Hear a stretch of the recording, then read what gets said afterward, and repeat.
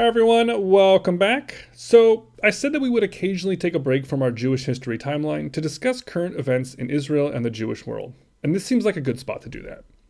If you've been paying attention to the news lately, and not just the Israeli or Jewish news, but like the front pages of the New York Times, you probably have seen headlines about things going on in Israel relating to the settlements. Specifically, a settlement called Amona getting evacuated, and a law in the Knesset regarding territory in the West Bank. While Israeli settlements are always an issue, a confluence of political and legal events have made the past couple of weeks especially noteworthy. No matter which side of the spectrum anyone is on, nearly everyone is in agreement that these actions are provocative, in both good ways and bad.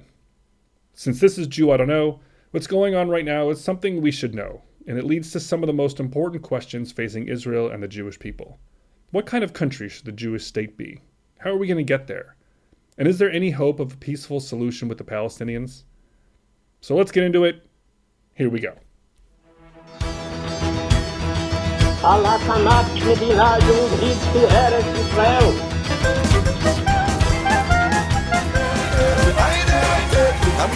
I would say to young people that they can do every 1 hour share to redeem the world. All right, so to get up to speed, let's just take a few minutes to discuss the history of the settlements, the governing ideologies and key players, the different kinds of settlements, and the arguments for and against on all sides. This episode will last approximately 17 days, so get comfortable.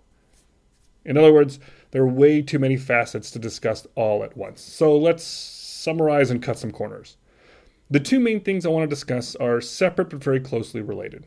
One is the evacuation this week of Amona, and the other is the Knesset's passage of a law that allows Israel to expropriate private Palestinian land in the West Bank. Let's start with Amona, which has been in the news the last few days. Amona is a small settlement with just a couple hundred people, about 40 families, located in the central part of the West Bank, a little bit north of Jerusalem. Technically it's not termed a settlement, but rather an outpost. And that's because Israel never officially authorized its construction, although Israel did apparently provide some services and utilities.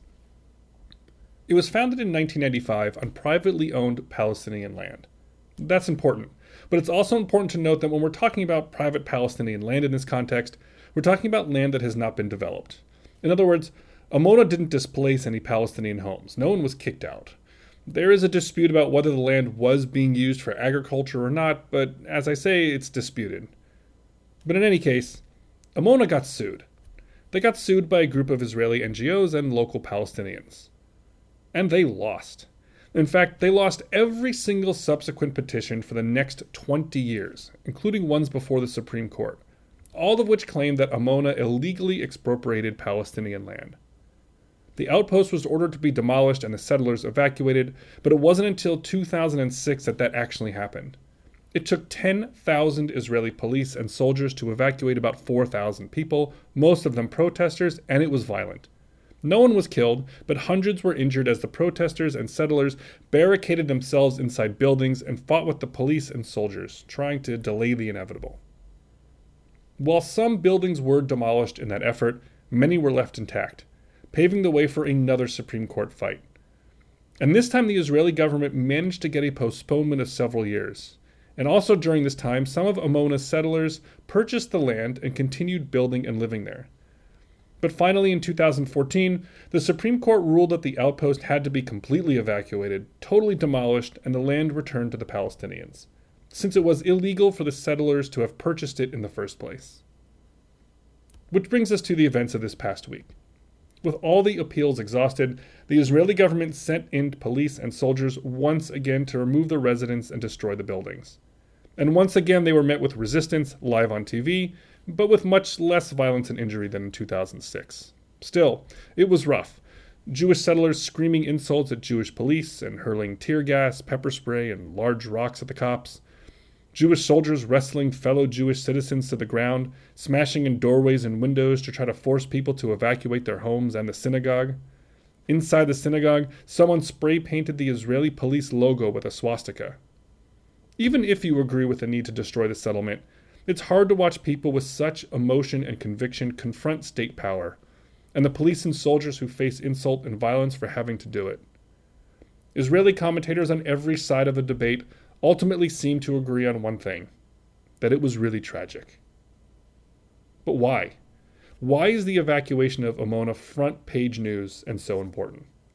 So there are a few reasons. The first is a positive one. Israel is a democracy, and its judiciary is fiercely independent of national politics, especially the Supreme Court.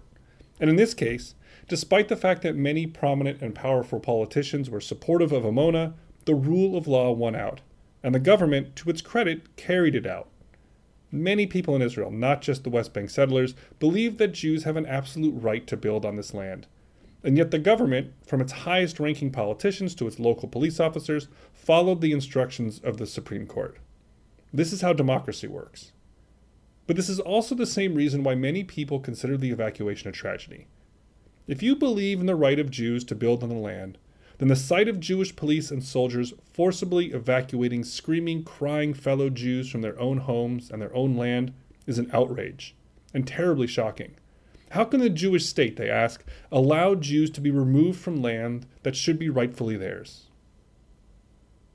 After all, the Palestinians weren't using the land. It was, arguably, empty, and anyway, the government of Israel supports the building of West Bank settlements in many cases. Why not this small 40-family outpost as well? Rabbi Daniel Hartman, the president of the Shalom Hartman Institute, points out that most Israelis know that all of this land in the central part of the West Bank will eventually become part of the Palestinian state, when peace is someday achieved between the Israelis and the Palestinians.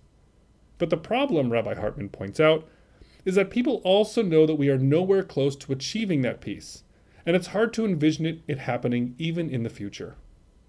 So there's a tension here. If you believe that peace isn't possible, or isn't going to happen anytime soon, and by the way, there are good reasons why you might conclude that, that's for a different podcast episode, but then why evacuate these settlements like Amona? Why cause so much angst and hardship and bad blood all around for nothing? But if you are someone who does believe that eventually peace is possible, then you might also think that we need to now create the conditions to allow for that peace to happen. And that means leaving the settlements that sit on land we know are necessary for a Palestinian state. And this brings me to my next subject, the Knesset law. At the same time that Amona was being evacuated this week, the Knesset passed a law that will effectively allow situations like Amona to become legal, though in Amona's case it's too late. It's being called the Regularization Bill, and it says that Israel can claim private Palestinian land in the West Bank if a settlement has been built there with the support of the Israeli government, or if the settlers can prove that they had no idea this land was private. It is also, in certain circumstances, retroactive. In other words, to put it bluntly, it allows Israel to seize private Palestinian land for settlements. Now, it doesn't turn over ownership of the land to the settlers themselves. In other words, they won't own the property their house sits on. But it also doesn't allow the Palestinians to claim ownership of that land until there is someday a peace agreement in which Israel would evacuate that settlement. Palestinians can be compensated under the law, either with another plot of land or with an annual payment. But in the end, under this law, that land becomes a part of Israel. Now, practically speaking, it's less immediately drastic than it's made out to be. If the law survives court challenges, which it probably won't, the number of affected settlements is around 50, or about 4,000 housing units. But in the longer term, it is pretty dramatic, because of the politics, but also mostly because of what it says about the direction that Israel is heading. And this is what everyone is talking about. There are three major players in this particular situation, all with a different point of view. The first major player is Prime Minister Benjamin Netanyahu. Netanyahu is right-wing, or depending on your point of view, very right-wing. He supports the settler movement and is also not keen on ever making peace with the Palestinians. But what he really supports most of all at the end of the day is the status quo. In other words, the current situation, whereby Israel continues to occupy the Palestinian territories, the Palestinians hate it, the world hates it, but by and large, things kind of go along without a war.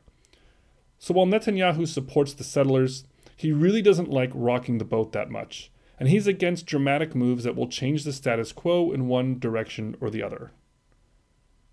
The second major player is even further to the right of Netanyahu, and that is a collection of politicians who not only support the settler movement, but are vocally in favor of annexing much of the West Bank, preventing any future Palestinian state from forming. They are led by the Jewish Home Party, whose major figure is the current Minister of Education, Naftali Bennett. Bennett supports the regularization bill, wants to push Israel into taking over most of the West Bank, and is also a key political ally of Netanyahu. Netanyahu needs Bennett and Bennett's political party in order to effectively stay in power. Israeli parliamentary system is a completely different podcast episode. So, we have the extreme right, Naftali Bennett, which has been agitating to support and expand the settlements with an aim to annexing the West Bank so as to thwart a Palestinian state. And we have the Prime Minister, Netanyahu, on the right, who is sympathetic to their position, but because he supports the status quo, has thus far been able to prevent them from moving the needle too far in one direction. So, what happened all of a sudden the past couple of weeks that they were able to do this? And the answer is the third major player, which is the United States. It has been official United States policy for decades now to support the creation of a Palestinian state, and therefore to be against the continued building of settlements that would prevent that from happening. Up to now, Netanyahu has been able to blame President Obama for not carrying out the wishes of the extreme right in Israel. Because of the United States' and Obama's opposition to settlements, Netanyahu gets to say to his allies, hey, look, guys, I agree with you, but my hands are tied because the United States and that jerk Obama won't let me do whatever we want. Oh well, what can we do? In this way, Netanyahu has been able to keep his political strength by blaming everything on Obama and moving the needle on the settlements and other aspects of the right-wing agenda. But we don't have Obama anymore. As of this week, he's water skiing with Richard Branson in the Virgin Islands. Now we have President Trump. And if there is one thing that Trump has made crystal clear, it is that he has absolutely zero understanding of how anything works in the Middle East. Coming into office, Trump suggested that he would give Israel free rein to act as it pleases in this area, and that he would not object to Israel expanding the settlements. So you can imagine the pickle that put Netanyahu in. Naftali Bennett and the right wing basically said to Netanyahu, hey, now that we don't have any opposition from the United States, we can move forward. And Netanyahu had no political choice but to agree, although he did try to delay the vote for at least a couple of weeks, but to no avail, it passed the Knesset. And now Netanyahu looks bad. It's important to note that this law is, in fact, unprecedented. Sure, there are plenty of settlements in the West Bank, many built with Israel's support. But what makes this law different, what really crosses the line for its critics, is that with the exception of certain security necessities, Israel until now has not regulated private Palestinian land ownership. Why? Because it would be anti-democratic, and Israel is a democracy. Non-Jews in the West Bank aren't Israeli citizens. They don't vote for the Knesset, or vote at all in Israel, or have Israeli civil rights. And therefore, Israel doesn't have any authority to legislate for them in a democratic system. To expropriate their private land in this matter would probably be pretty clearly a violation of the Geneva Conventions. Israel's Attorney General came out against the law, and said that he won't defend it if and probably when Israel gets sued. Most observers expect that the Supreme Court will strike it down eventually anyway. The confluence of these separate but related events with Amona and with the law have brought to the fore the question that hovers over everything in Israel. What kind of country will Israel be? A Jewish state or a democracy? And where will its borders be, and therefore, where will a Palestinian state's borders be, in a way that meets the security needs of Israel with the needs of the Palestinians to have a viable country? And how is Israel going to remove potentially hundreds of thousands of settlers who currently reside on land that they consider given to the Jews by God? If Israel wants to regulate Palestinian land ownership in the West Bank, then Israel needs to annex the West Bank, permanently adding it to Israel's territory. But to do that, Israel would need to make a choice. Do we give the millions of Palestinians living there an equal vote as citizens? Which in the next couple of decades would mean that Jews would become a minority in Israel, and thus Israel will no longer be a Jewish state. To say nothing of the fact that the Palestinians in that scenario never get their own country. They just get absorbed into Israel. But if Israel doesn't do that, if it doesn't give Palestinians the vote, then it has to treat them as second-class citizens, which turns Israel into an apartheid state. These are bad choices. They can be avoided with the creation of a Palestinian state in the West Bank, but then there has to be a decision about where, down to the millimeter, that border will be. It won't be along the current line that marks the separation between proper Israel and the West Bank, because there are too many settlements on the West Bank side of that line that Israel won't want to give up, both because of security reasons and also because there are hundreds of thousands of Jews already living there, too many to effectively evacuate. But what about all the Amonas out there?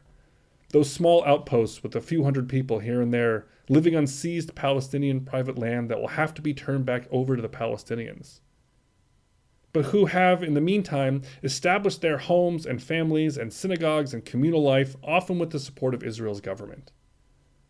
So to really understand what is going on with the West Bank settlements and Israel's relationship to those settlements and to the settlers, you have to be comfortable understanding the paradox that Israel is faced with. For reasons of security, history, domestic politics, and logistics, Israel can't give up the West Bank. It can't demolish all the Amonas. But for reasons of the future, for international support, for the avoidance of war, for the needs of the Palestinian people, and to preserve the Jewish democracy, it has to give up these Amonas. This is the conundrum that lies behind the headlines you're reading, and why they're so emotionally volatile.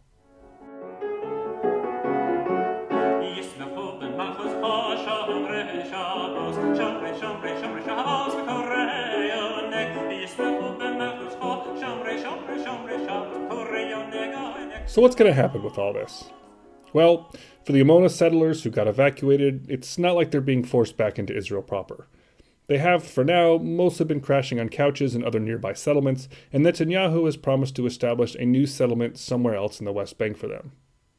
President Trump has since walked back some of his ill-advised comments to now grudgingly admit that the settlements aren't helpful to peace with the Palestinians. Thanks, Donald. On Wednesday this week, Trump and Netanyahu are scheduled to meet at the White House, so look ahead to the outcome of that meeting for a signal about what's to come of the United States' policy with regards to settlement building.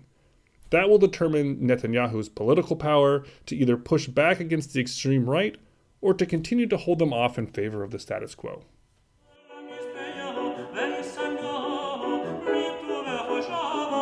So, I wrote two versions of this episode initially. One that went much more in-depth into the history of the settlements with a lot more background, and then this one that focused mostly on the events of the past couple weeks and the immediate implications. I can't decide which one better served you all. With this version you just heard, I keep feeling like I need to explain the backstory for people who might not really know that much about the settlements, but then I would think that it was just too much information all at once. So, if you are now even more confused than when you started listening and have even more questions, then I've done my job as a Jewish educator. So I'll live with that. And next episode, don't worry, we're back to the Bible, talking about that time when Abraham almost sacrificed his son Isaac. Thanks for listening, everyone.